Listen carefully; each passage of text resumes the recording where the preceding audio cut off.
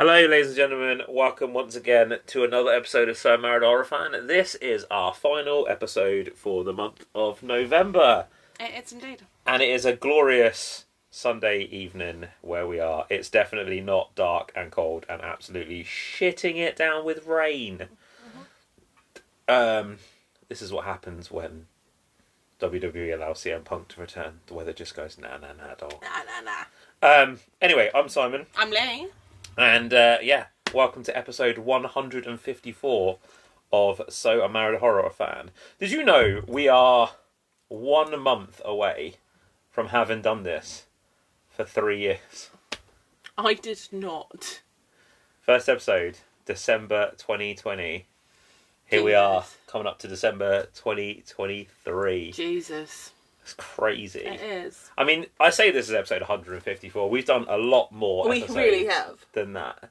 And we've, evolved our content over the last 3 years. It's crazy to think it's been 3 years, though. But do you remember, way back at the beginning of 2020, when they were like, we don't know how long this pandemic is going to last. Everybody go home, buy toilet paper, play Animal Crossing, make banana bread. And then, they were talking about how it could last for, years and years. And now we're 3 years, nearly 4 years post that point. Mm-hmm. It's mad to think that that's what the passage of time has been like, given how long things felt while we were in it. Mm-hmm. But anyway, I'm going to give you a quick rundown of what's coming in December while Lee gets all of her stuff ready. So, for those of you that haven't been following us on social media, December is going to be video game horror adaptation month, or horror video game adaptation month, should I say. So we are kicking off on the 4th of December with a look at the 2021 version of Mortal Kombat. Again, I know Mortal Kombat isn't strictly a horror franchise, but we definitely were not touching any of the movies by Uwe Boll. So Mortal Kombat is. On the 8th of December, we've pushed it back a week. It was originally going to be the 1st of December. We are going to be doing our top 10 best of 2023 lists. So that'll be our 5x5 air quotes episode for December. The 11th of December, we will be looking at Resident Evil Welcome to Raccoon City. On the 15th of December, our Cross and Stream episode will be on the 2008 TV series Dead Set. On the 18th of December, we will be looking at Doom. And then on the 25th of December, so on Christmas Day, we will be releasing our episode on Silent Hill. And that will be our last 6 episodes for 2023. And then, I'm not telling you what's coming in January. You'll have to wait for that. But January, I'm just looking at it now. It looks like it's going to be fun. Yeah, I'd say yeah. I'm looking forward to this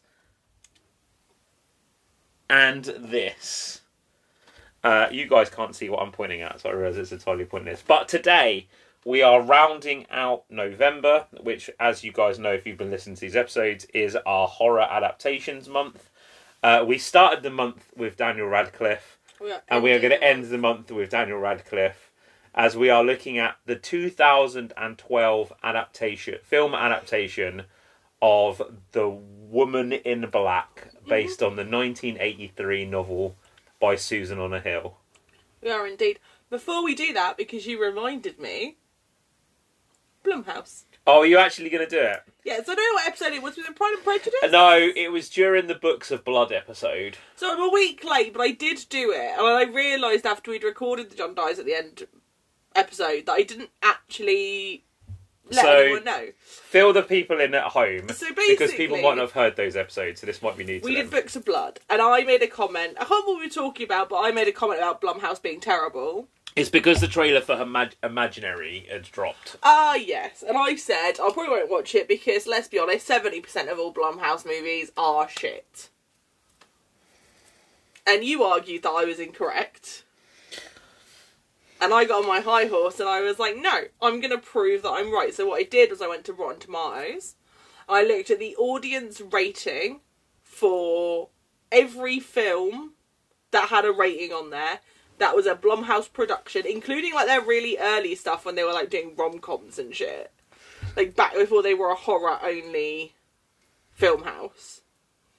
And basically, if it was above 60%, no, it was above 50%, then it's classed as fresh. It was basically whatever the barometer was for getting it. So whether it had a standing up popcorn bucket or a blown over popcorn bucket, I can't remember what the things are, but I think it's like 50% either side. So it's a green tomato or a red tomato for critics ones. But I it's went an on... upstanding popcorn bucket below popcorn bucket. And I went for the audience ones because I think that critic ratings are bullshit, personally. See also the way the critics massacred Wish. And Wish is delightful. Look what they did to my boy! Look what they did to my boy! So, we figured it out. I went through everything for... There's like a fucking 145 movies or something like that. So this is going to be a speed run. So it's going to be a speed run. I'm just going to give you the final percentages. So I've gone with rotten and fresh because I can't remember what they're actually called for standing up bucket, falling over bucket. Audience rating, it was 68% rotten to 32% fresh. So I was 2% off being actually correct.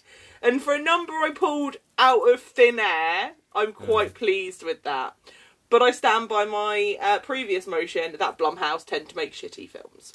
I think the problem with Blumhouse is, and I don't want to dedicate too much time to this, but I think the problem with Blumhouse is and I think I may have said this when we initially talked about it. I think it's the quality control went. Mm-hmm. So they started off being like a mum and pop fucking like burger joint where they're like all the burgers are made fresh. You know, they all have all the in-house magic sauce. Everything's great. You know all the waitresses. You know all the waiters there. And then, like, 3 years in, the guy from McDonald's went, "We'd really love to buy your restaurant." And then they went, "Sure."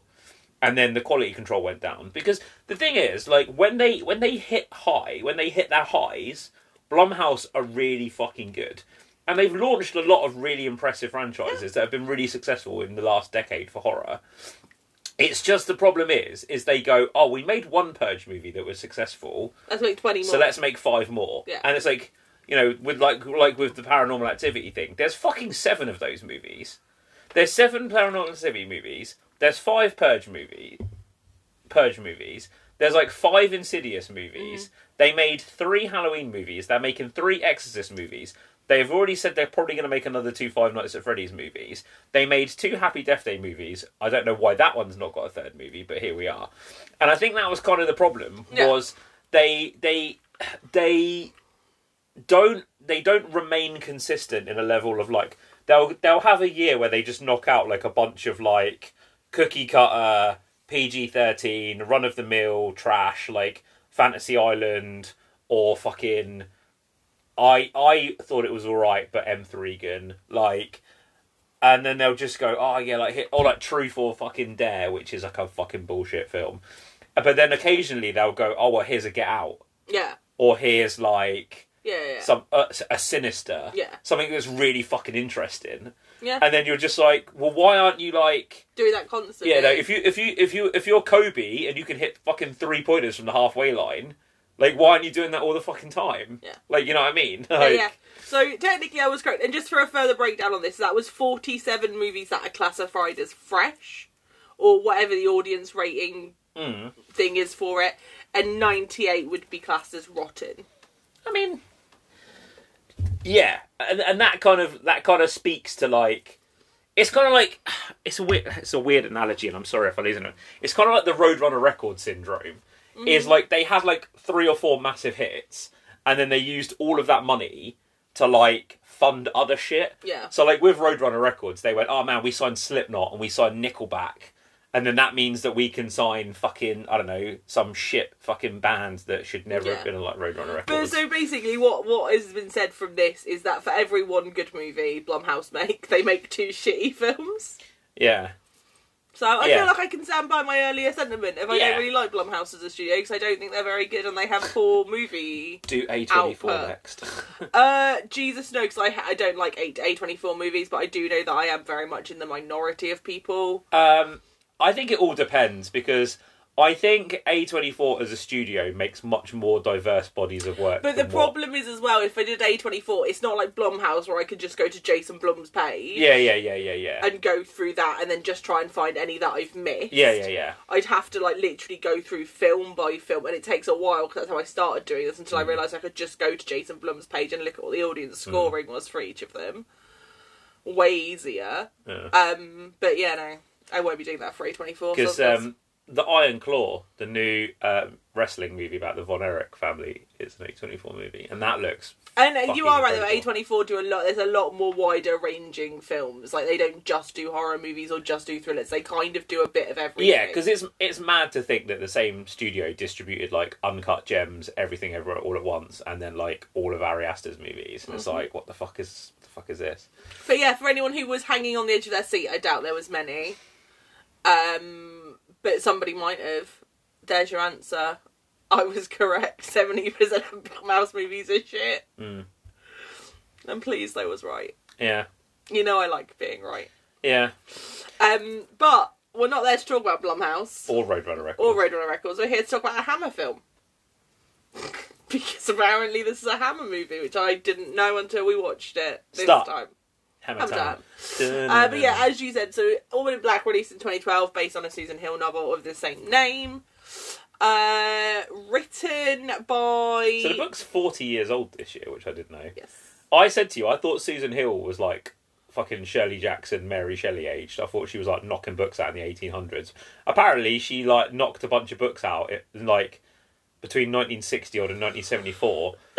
Dropped this in 1983, and then she's still alive. She's like just living out in Scarborough, like as an 81-year-old woman. Apparently, though, after she wrote, like, sorry, to just give you guys a little bit of context. After she wrote this, she pivoted to kind of like an Agatha Christie sort of situation where she created a detective character and then just started like doing fucking Linda LaPlante Agatha Christie shit where Maybe. she's like, I don't know. I looked her up very briefly. Well, I've read like 2 of her works. I've read The Small Hand, and I've read something else by her as well. Because I think the character's name's like Simon Sommelier or Sommelier or something like that. He's like a detective. He had like a weird name, like a surname. Oh. But he's like a fucking like Poirot, Agatha. It's like Poirot, Miss Marple type shit. Or like, what's that? Who's that fucking geezer that releases like 8 books a year? Like, who does the Alex Cross books? Like, there's like a fucking 3 Alex Cross books that come out a year. Simon Sorellia. Yeah, by that one dude who like definitely has a ghostwriter. Oh, I can't remember what his name is. You know the guy I mean though. Like every year you go into like fucking 30 of his books released in a month. And you're like, you go into fucking W.H. Smith. Isn't he the one who wrote a book with like fucking Dolly Parton? Yes. And... Yes. Oh my god, who is that? But I'm like, he definitely has a fucking ghostwriter, right? Like, oh yeah. But do you know what? I think I said this before, but I was shocked to find out that R.L. Stein has a bunch of his stuff ghostwritten. Did you know this? I feel like Lee Child. That sounds. Is no, it Lee Child's Child? the Jack Reacher dude. Or is James Patterson? Is it James Patterson? Patterson. You are right though. Lee Child is the Jack Reacher dude. And, yeah, James Patterson is the guy who created Alex Cross. And basically has just been writing Alex Cross novels ever since. Yeah, it's a weird fucking flex, but... There we go. But so this was written by Jane Goldman, based on the works of Susan Hill, and directed by James Watkins. Who directed one of the most savage British horror movies ever made 4 years before this. Eden Lake. A movie I've never seen, but I'm reliably informed. It's a hoodie horror. So, you know, like back in the early noughties, they were like British horror movies, like, oh yeah, gangs of youths in hoods murdering people and filming it on their phones. It's one of those type of movies. Fair enough. Cast-wise in this, we have Daniel Radcliffe as Arthur Kipps. Yeah, Kipps. There's an S at the end, isn't there? Misha Hanley as Joseph Kipps. Jessica Raid as the nanny. Roger Allam as Mr. Bentley. Kieran Hines as Sam Daly. Mary Stockley as Mrs. Fisher. Sean Dooley as Fisher. I'm trying to go through this and figure out what the characters were called that I cared about because this is in order of appearance. Kathy Sarah as Mrs. Jerome. Tim McMullen as Mr. Jerome. I can't think what his wife is called. Is it Mrs. Drablow? No, that's the woman in black, isn't it? Jeanette. Oh, Jeanette is played by Liz White. Why do they do it in order of appearance? Yeah, Jeanette, or whatever her name is the woman in black. Spoilers. Where's Mrs. Drablow then? Mm-hmm. Fuck knows. I'm trying to find out. She might be that bird who looked like fucking Dakota Johnson. I'm trying to figure out what Mr. Bentley's wife was called. What, Kieran Hines' wife? Was it like Susie or something? Kieran Hines' wife, not Mr. Different character. Janet McTeary plays Mrs. Daly. And I think that's kind of it. Mm. It really annoys me when they do it in order of appearance because I'm like, this is not helpful. That's why I use the Wikipedia one. Well, I didn't think of doing that. Alright? So, budget for this film, it was made on an estimated an estimated budget of $17 million. It was made on a budget of an estimated budget of a budget that was estimated to be an estimated amount of an estimated much. Sharp. Gross worldwide, it made $128,955,898. Okay. And plotline wise for this movie, a young solicitor travels to a remote village where he discovers that the vengeful ghost of a scorned woman is terrorising the locals. Yeah? Yeah. I wouldn't really call it terrorising, but... No. So there are a few things that I want to address before we actually get into the meat and bones of this movie. First off, this movie came out in 2012, and apparently was the most financially successful British horror movie for 20 years? In 20 years. Yeah. Which I find absolutely fucking bonkers. I mean, to be fair, we were pretty quiet on the horror front for quite a long time. So in the 90s, so if you're saying from 92 to 2012, I kind of get that because in the 90s there wasn't really a lot of British horror. 92, 93, 94 there wasn't really much in the way of horror. And then 96 Scream happens and then the slasher boom re-happens, but British horror was kind of quiet. In the 2000s though, I was really shocked because I remember a lot of the films coming out, but I was like, so they're saying that this was more financially successful than 28 Days Later, Dog Soldiers, The Descent, the one that's got Alex Pettyfer in it, Slaughtered or Tormented or whatever the fuck it's called, Severance, Creep, Shaun of the Dead, Eden Lake, which is the other movie that this guy directed, Attack the Block, I guess if you class that as a horror movie. I see your argument, and I understand your argument, because you are correct, there are some really big horror films out. Shaun of the Dead is ridiculous, this movie way more than Shaun of the Dead. Let's be all honest, the reason this was the most financially successful horror movie in 20 years, and it made as much money as it did... Is because Daniel Radcliffe was in it. It was his first film post Harry Potter. Didn't a Harry Potter movie come out the same year that this was released? Deathly Hallows Part 2, maybe? Or was that released the year before? Because I was trying to figure out if he had two absolute barnstormers in the same year. Part 2 came out in 2011. Yeah, so it's literally... So it goes, Harry Potter and Deathly Hallows Part 2, this Horns is his career trajectory for that 2 years. Yeah. Which is bonkers. So that was the first thing. I was kind of really stunned. But I'd like to look at, I'm not going to obviously do it, but I'd be interested to know, when you break down those two sets of, things, when you look at the rest of the movies that came out, what their budget to box office ratio was. Because a lot of them got released in a cinema for a week and then they came out and went on DVD and stuff like that. Whereas this had quite a big theatrical run. It was rolled out as a mainstream movie, but it had a lot of hype going into it. And this leads me on to my second point. It had a lot of hype going into it because you had Daniel Radcliffe in his first post Harry Potter role. You had obviously the return of Hammer Horror. So it had that banner on it. I think this was the first Hammer Horror movie to be released in 30 years or something fucking ludicrous like that. And then obviously I remember this movie coming out because I remember everybody saying how fucking scary it was. There were 134 complaints to the BBFC about the 12A rating. They had to cut 6 seconds out of the film to get it from a 15 to a 12. And then they also colour graded some of the scenes to make them darker, and then obviously fiddled around with some of the sound design as well to make it less terrifying. But yeah, they had 134 complaints from people that it was too scary for like the rating. I assume a lot of those complaints came from people that took their kids to see it who were Harry Potter fans because they were 12, eh? Yeah, so it was the same age rating as the last 4 Harry Potter movies. The thing is, though, I do find that really interesting because, like, for anyone who isn't aware at this point, I'm a massive Harry Potter fan. I grew up watching the Harry Potter movies. The last 2 in particular, but like the last,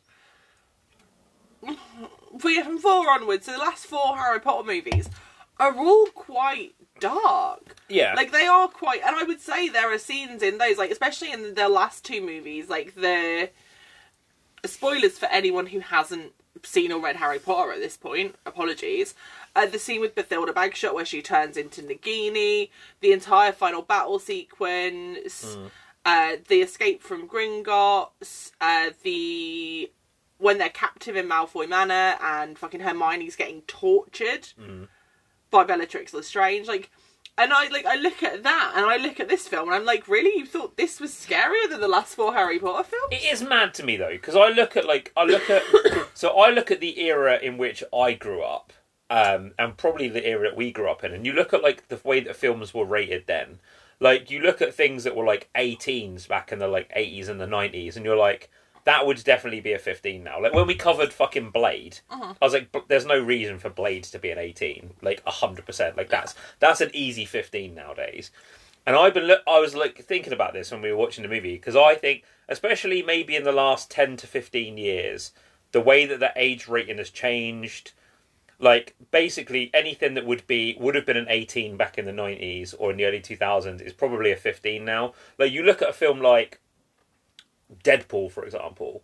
Deadpool would have been an easy 18, like, way back in the day, 100%.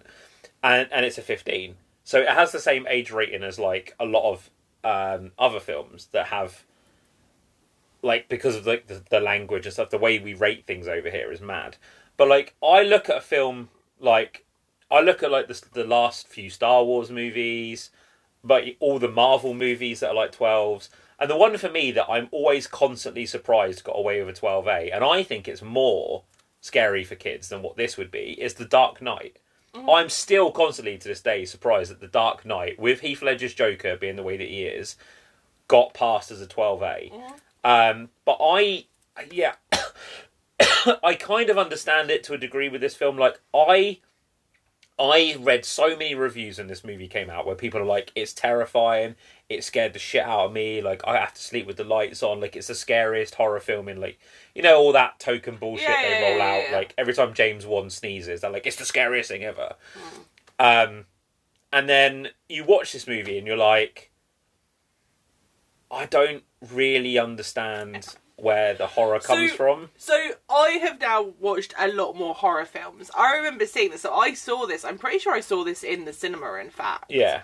In a rare occurrence of Lee going to the cinema to see a horror film. There's only been 2 before we started doing the podcast that I'd willingly gone to see. As I recall, it was a horror film. What was the other one?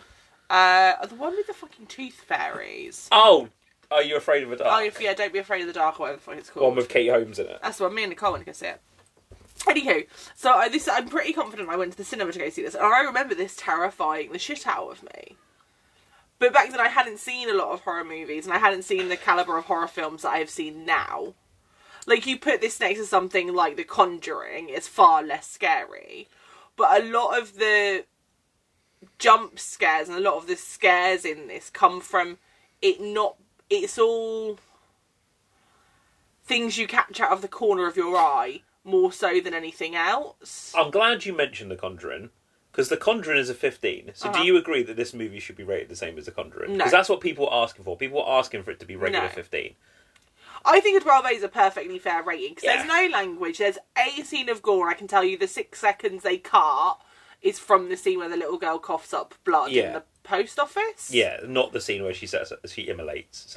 No. Because that, I don't think they ever changed that scene. They added on an extra bit at the end as well. The happy ending got added in afterwards.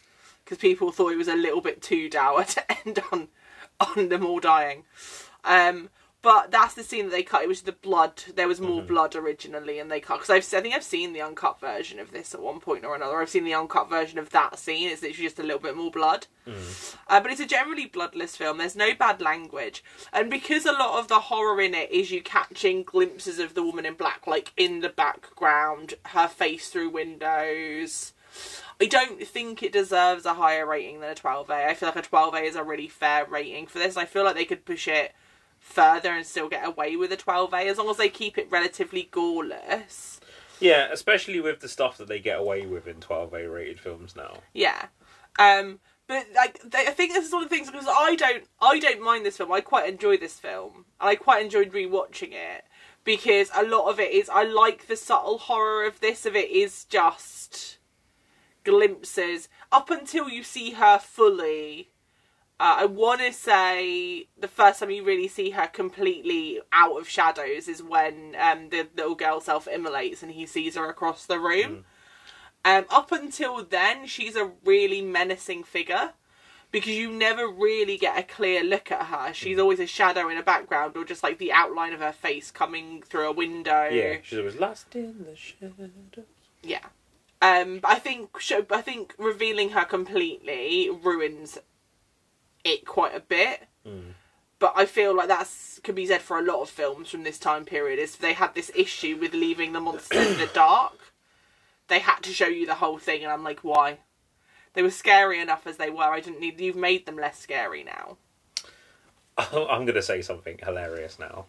All 4 Ghostbusters movies, the first 2, now that they've been re-rated, one's a 12A, one's a PG. Originally they were 15 and a 12, I think, back in the 80s.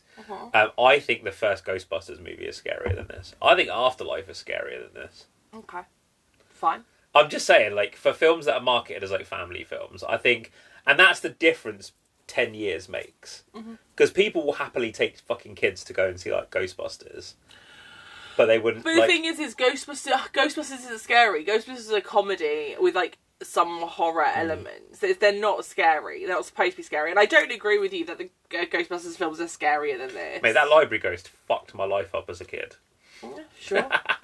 But the problem is you are seeing this film, 10 years removed at the age you are, having seen some of the most grotesque horror films released. I mean, to be fair, I think, like, as well, like, this movie came out before a trend of movies like it came out. So, following in the wake from this, you have movies like Ouija, you have Insidious. Insidious 2 basically has the same fucking demon design as the Woman in Black in this. You have The Conjuring, Annabelle, all that sort of stuff. I think The Conjuring is a really fucking scary film. Like, I said that when we covered it. I think The Conjuring is... The Conjuring is honestly terrifying. Is a genuinely, I don't like that film. I hated it. Scary film. And I think there are elements of Insidious that are scary. I think the problem with this movie is... I don't think it ever really knows how or when to deploy its central thing. And, like, you never feel... So, I know that everyone always bangs on about James Wan spamming jump scares, because that's basically what the man does. He, like, his music's all like, bah! And then there's, like, fucking jump scares. Whereas in this, like, I never felt like... And I don't know if it's just the way it's directed. Like, I never felt any sense of, like, unease. There's no scenes in this where a character walks into a room and, like, there's any really real atmosphere. Like, the music never really changes, because that's a big signifier in a horror movie that something's going to happen, is, like, the score swells. And to me, it never really felt like they knew how or when to, like, show the ghost, or how much they were going to show, like, when she was going to be there, or... And that's how you end up with these just random, like, shots of her, and it's like... Thing is I agree and disagree. I think there are certain scenes in this that play out really well. Like, the scene with I want to call it a music box, but it's not the light. Where it's spinning and he sees her through the light and then stands up and she's not there. And that happens in a few scenes, like, she's in a doorway and he turns around and she's not there.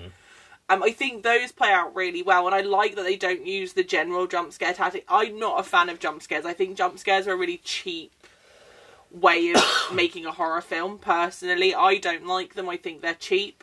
and I think they're overused at this point. I think they have. I think like anything, They have their time and place, but the problem is you'll watch a film now and it's like jump scare, jump scare, jump. Mate, I feel like you're just calling James Wan out of this. Yeah, fuck you, James Wan.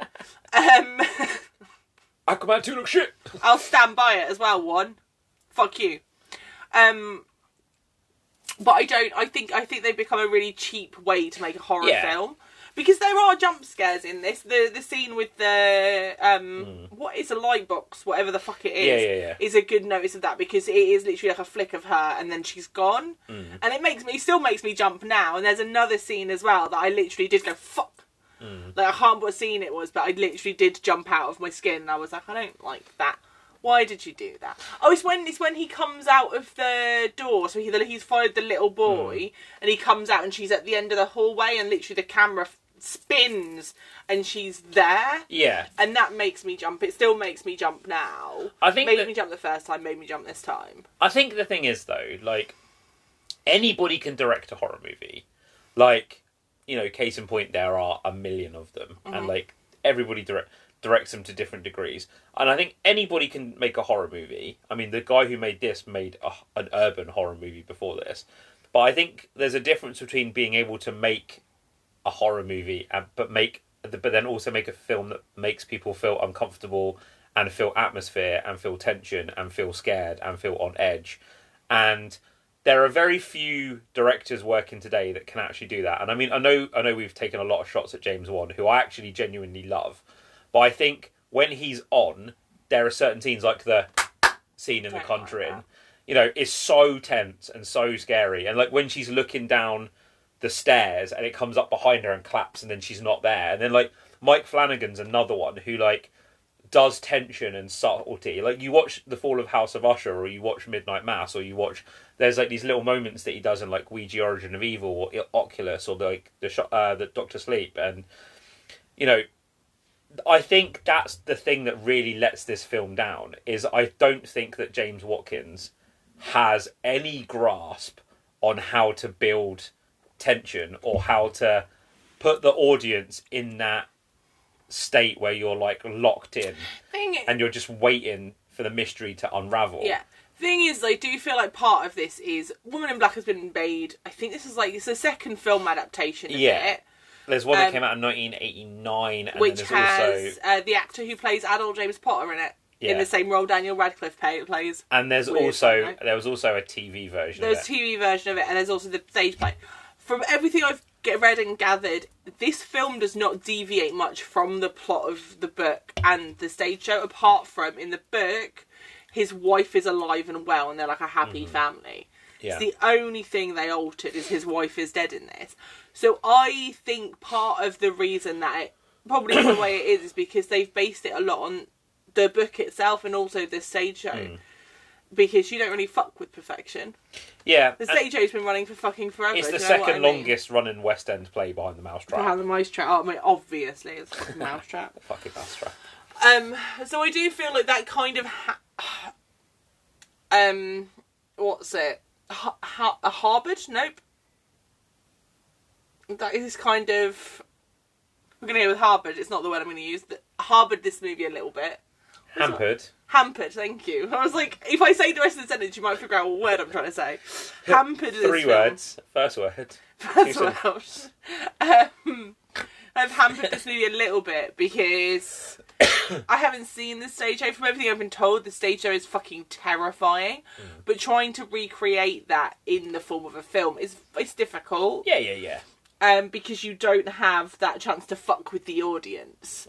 Bar having someone dressed as the Woman in Black in every single theatre when you see it, and then sending someone home with you when you buy the DVD. On the off chance you'll watch it to come and creep around, you kind of can't build that atmosphere like they do in the theatre. Like, the thing is, I think the problem is they didn't deviate that much. So where a lot of theatre atmosphere in the theatre for this is built because you know she's there. Yeah. And they put her in the audience. She walks through the audience. Like, that's terrifying. Yeah. You don't need to do a lot with that. Just be like, oh yeah, by the way, the Woman in Black is in the theatre. Yeah. And you're like, are you fucking kidding me? I'd be shitting myself. I'd be like, fucking hood up.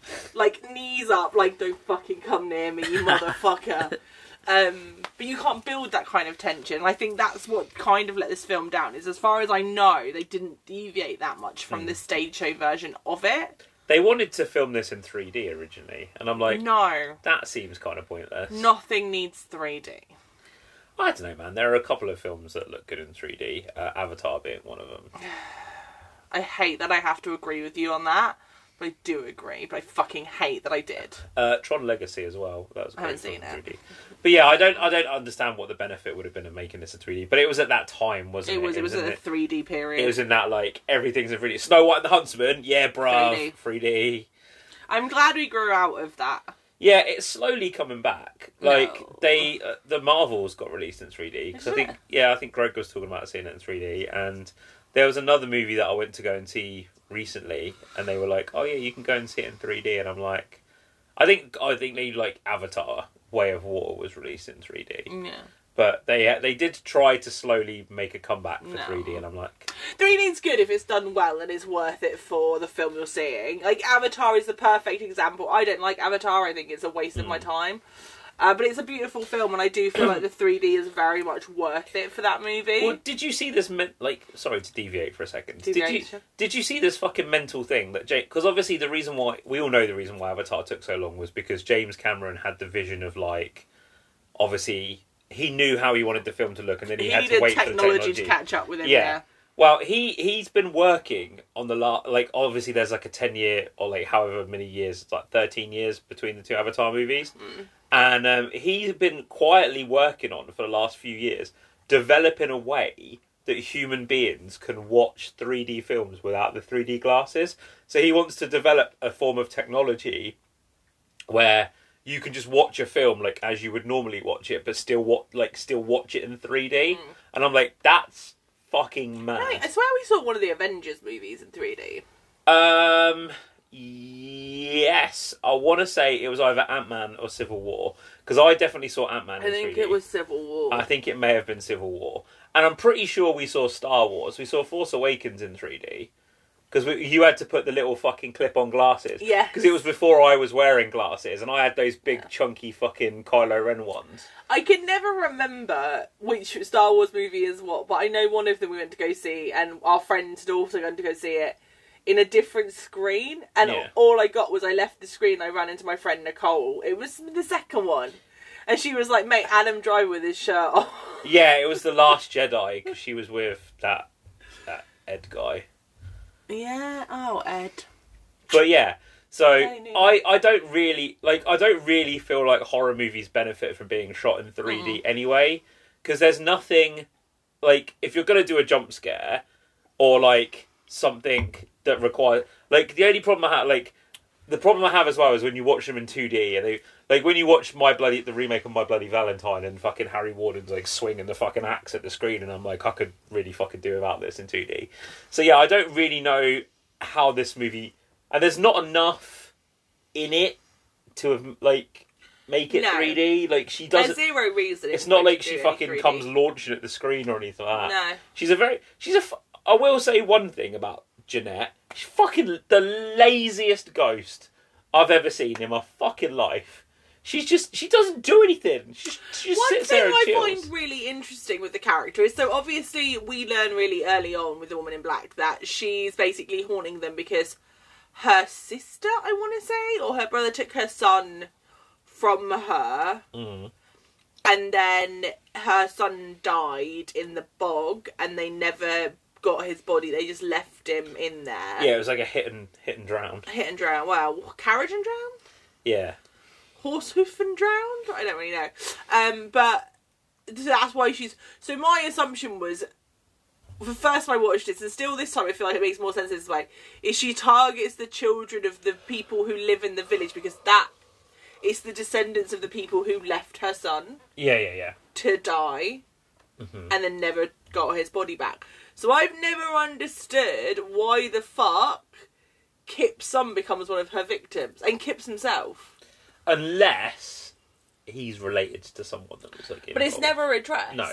Do you know what I mean? Like, it would make sense if you found out, like, he was the great-grandson or the grandson or whatever of the couple who took her son off of her. Or it's just it's just like I think there's a couple of different ways of looking at it. Like, it's either he's related to someone, it's the fact that he's like digging up her legend, so she's like, I don't want people to know like The thing what is, I'm though, doing. he's not really. And doing his job. or he's like, she's like, he reunited me with my son. I'm going to reunite him with his wife. Yeah. And she can't be like, hey man, his wife's alive again. So she's like, she had to kill them. Because that fucking. But there was no like, guarantee so that whack. Kipps was going to die. It was only because he threw himself off of the track to go try and save his son. Yeah. Yeah, it's a weird. I'm like, that part just never makes any sense, and I'm like, it still doesn't make sense. I was hoping this time I'd rewatch it and I'd go, oh, actually, yeah, no, that does make sense actually, but it doesn't. It doesn't make any fucking sense. Yeah. There's a touch of the Ellie Kedwards about her as well, which I think is really like interesting, like her legend and stuff. But yeah, I just think it's a fucking weird film, man, because like it's meant to be like a fucking period piece, and like the only thing the film gets right is the fact that it looks like a period film, which I think is quite good. The mystery surrounding like the woman in black and like why she's doing what she's doing. I mean, it's revealed very early. It's not like it's a huge mystery. Is like not particularly interesting. Like they're like, oh yeah, her son died. Now she's like a ghost who's snatching up kids, and I'm like, all right, great. She's basically the Blair Witch without the witchcraft. Awesome. So I didn't think that element of the story was that interesting. But yeah, like the ending makes absolutely fuck all sense. And like even the reshoot tag at the end where they're like, the test audience is like, it's too sad for it to just end. Too dour. Like have his ghost wife turn up. And I'm like, yeah, this doesn't make any fucking sense either. Because when was his wife supposed to have died? In childbirth. I was going to say, because the little kid's like, Daddy, who's that woman? And it's like, it's your fucking mum, you little shit.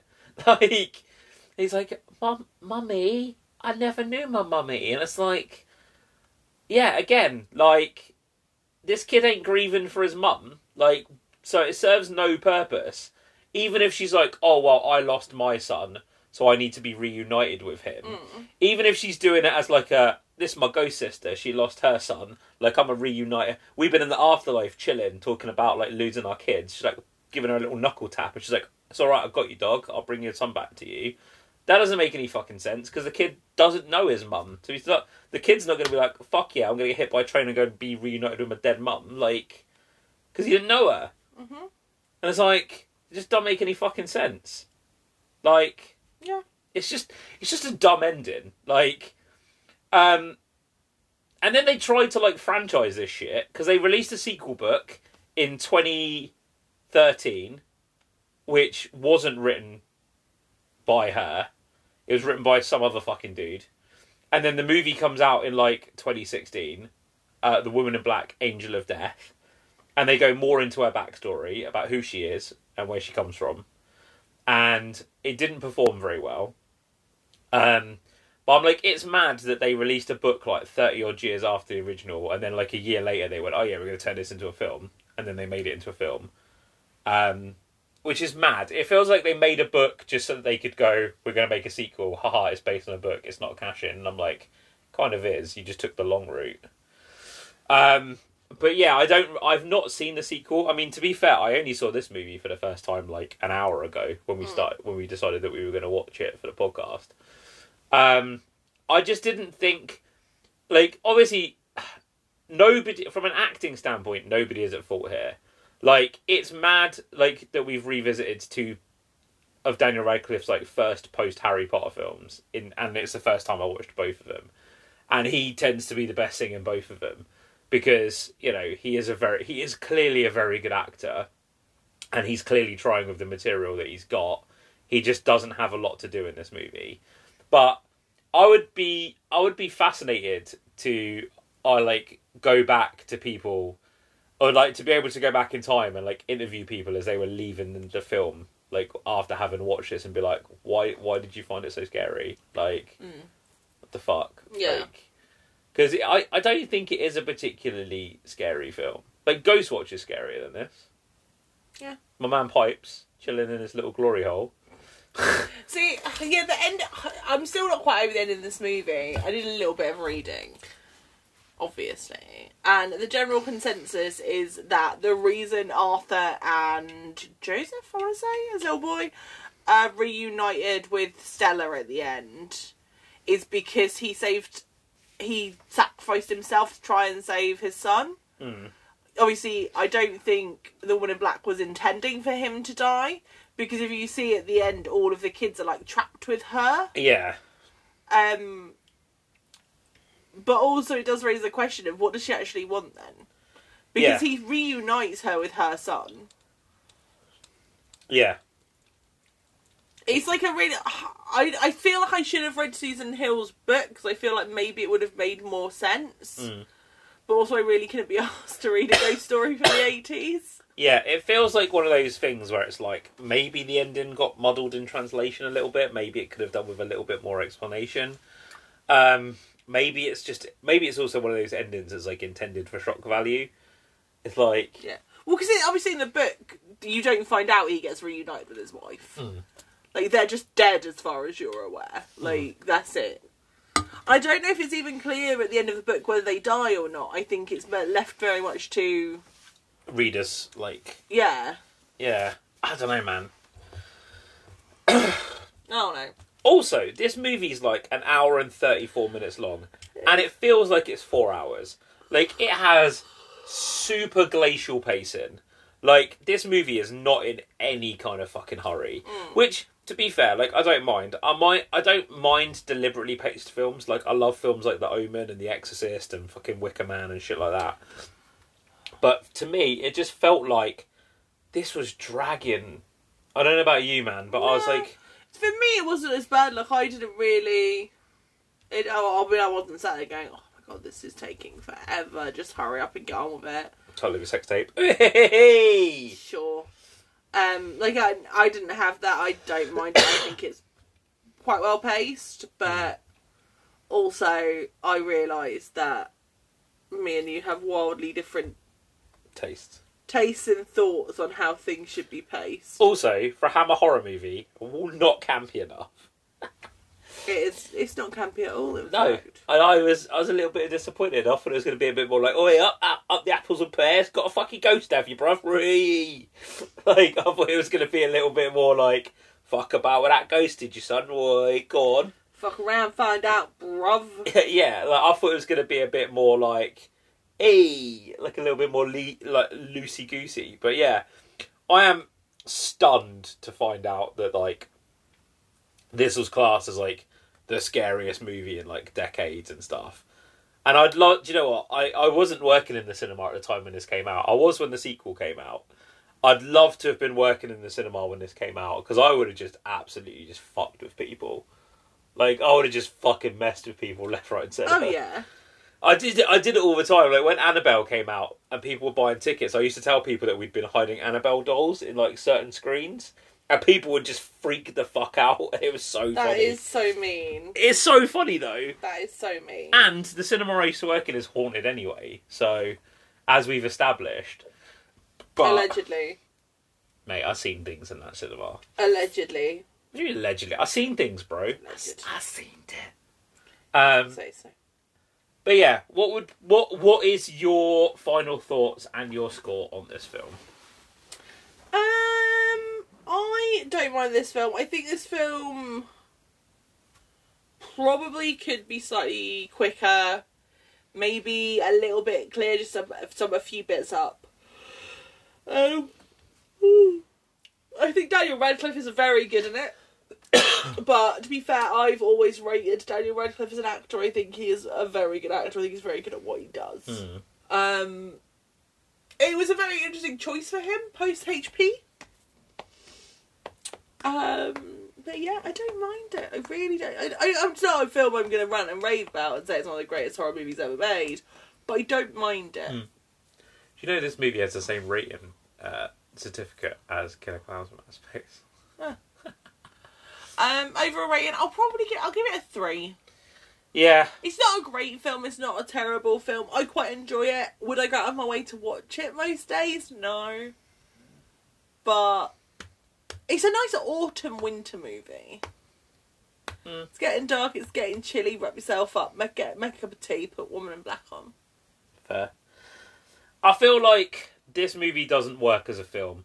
I feel like the story of it probably works better as a novel, and I imagine it probably definitely works better as a stage play. Mm-hmm. And I'd be very interested to see what the stage version of it is like. But for me, I just think that, like, it was very incompetently directed. I did not find it to be at all scary, unnerving, atmospheric. I think the movie looks good. I think it nails the era that it's supposed to be in. I think the acting's pretty good for the little amount that the actors get to do in it. I find the ending to be quite confusing and very pointless, although I'd love to see how him and his son get taken out by a train on stage. I think that'd be hilarious. But yeah, for me, I think maybe it's because I've bowled into this movie with like a load of hype behind it, because I've always heard how like terrifying it is and how scary it is, and yeah, I think that often doesn't help with films like this. And even now, like, if you talk to people about this movie, they're like, "Oh yeah, it's so scary," and I'm like, "All right," but yeah, I was not bowled over by it, and I would probably give it a 2 just to be polite, because I do think cinematography wise it looks good. And I do think that there's that one scene where he's got the like toddler corpse and he's got all the antique toys is quite interesting. Like, that's quite a well shot scene. Yeah. But again, it just didn't do it for me. So yeah, I would give it a 2 out of 5. It's not a movie that I'd be keen to watch again. So those are our thoughts on The Woman in Black. As always, thank you so much, guys, for your continued support. You know, we've covered a lot of interesting stuff this month. To recap, we did Horns, Pride and Prejudice and Zombies, John Dies at the End, and The Woman in Black as our 4 main episodes. We also covered the Hulu adaptation of Clive Barker's Books of Blood, and we also did our 5x5 on our favourite kills/death scenes. So it's been quite a loaded month. It has. I completely forgot we'd done that 5x5. I'm not going to lie to you. We will be back on Monday with our first episode for December, where we will be looking at the 2021 version of Mortal Kombat. As always, guys, if you want to stay connected with us, we are on Twitter on SIMAHFpod. So I'm Married a Horror Fan, all lowercase, all one word, on Tumblr and Instagram. There is a link in our bio on all of our social media to all of the platforms you can listen to us on. As always, we are kind of being swallowed up by algorithms at the moment on social media. So if there is anywhere that you want to listen to us, make sure you've got your notifications on so you never miss an episode. And as always, stay spooky, stay safe, take care, guys. Bye-bye. Bye.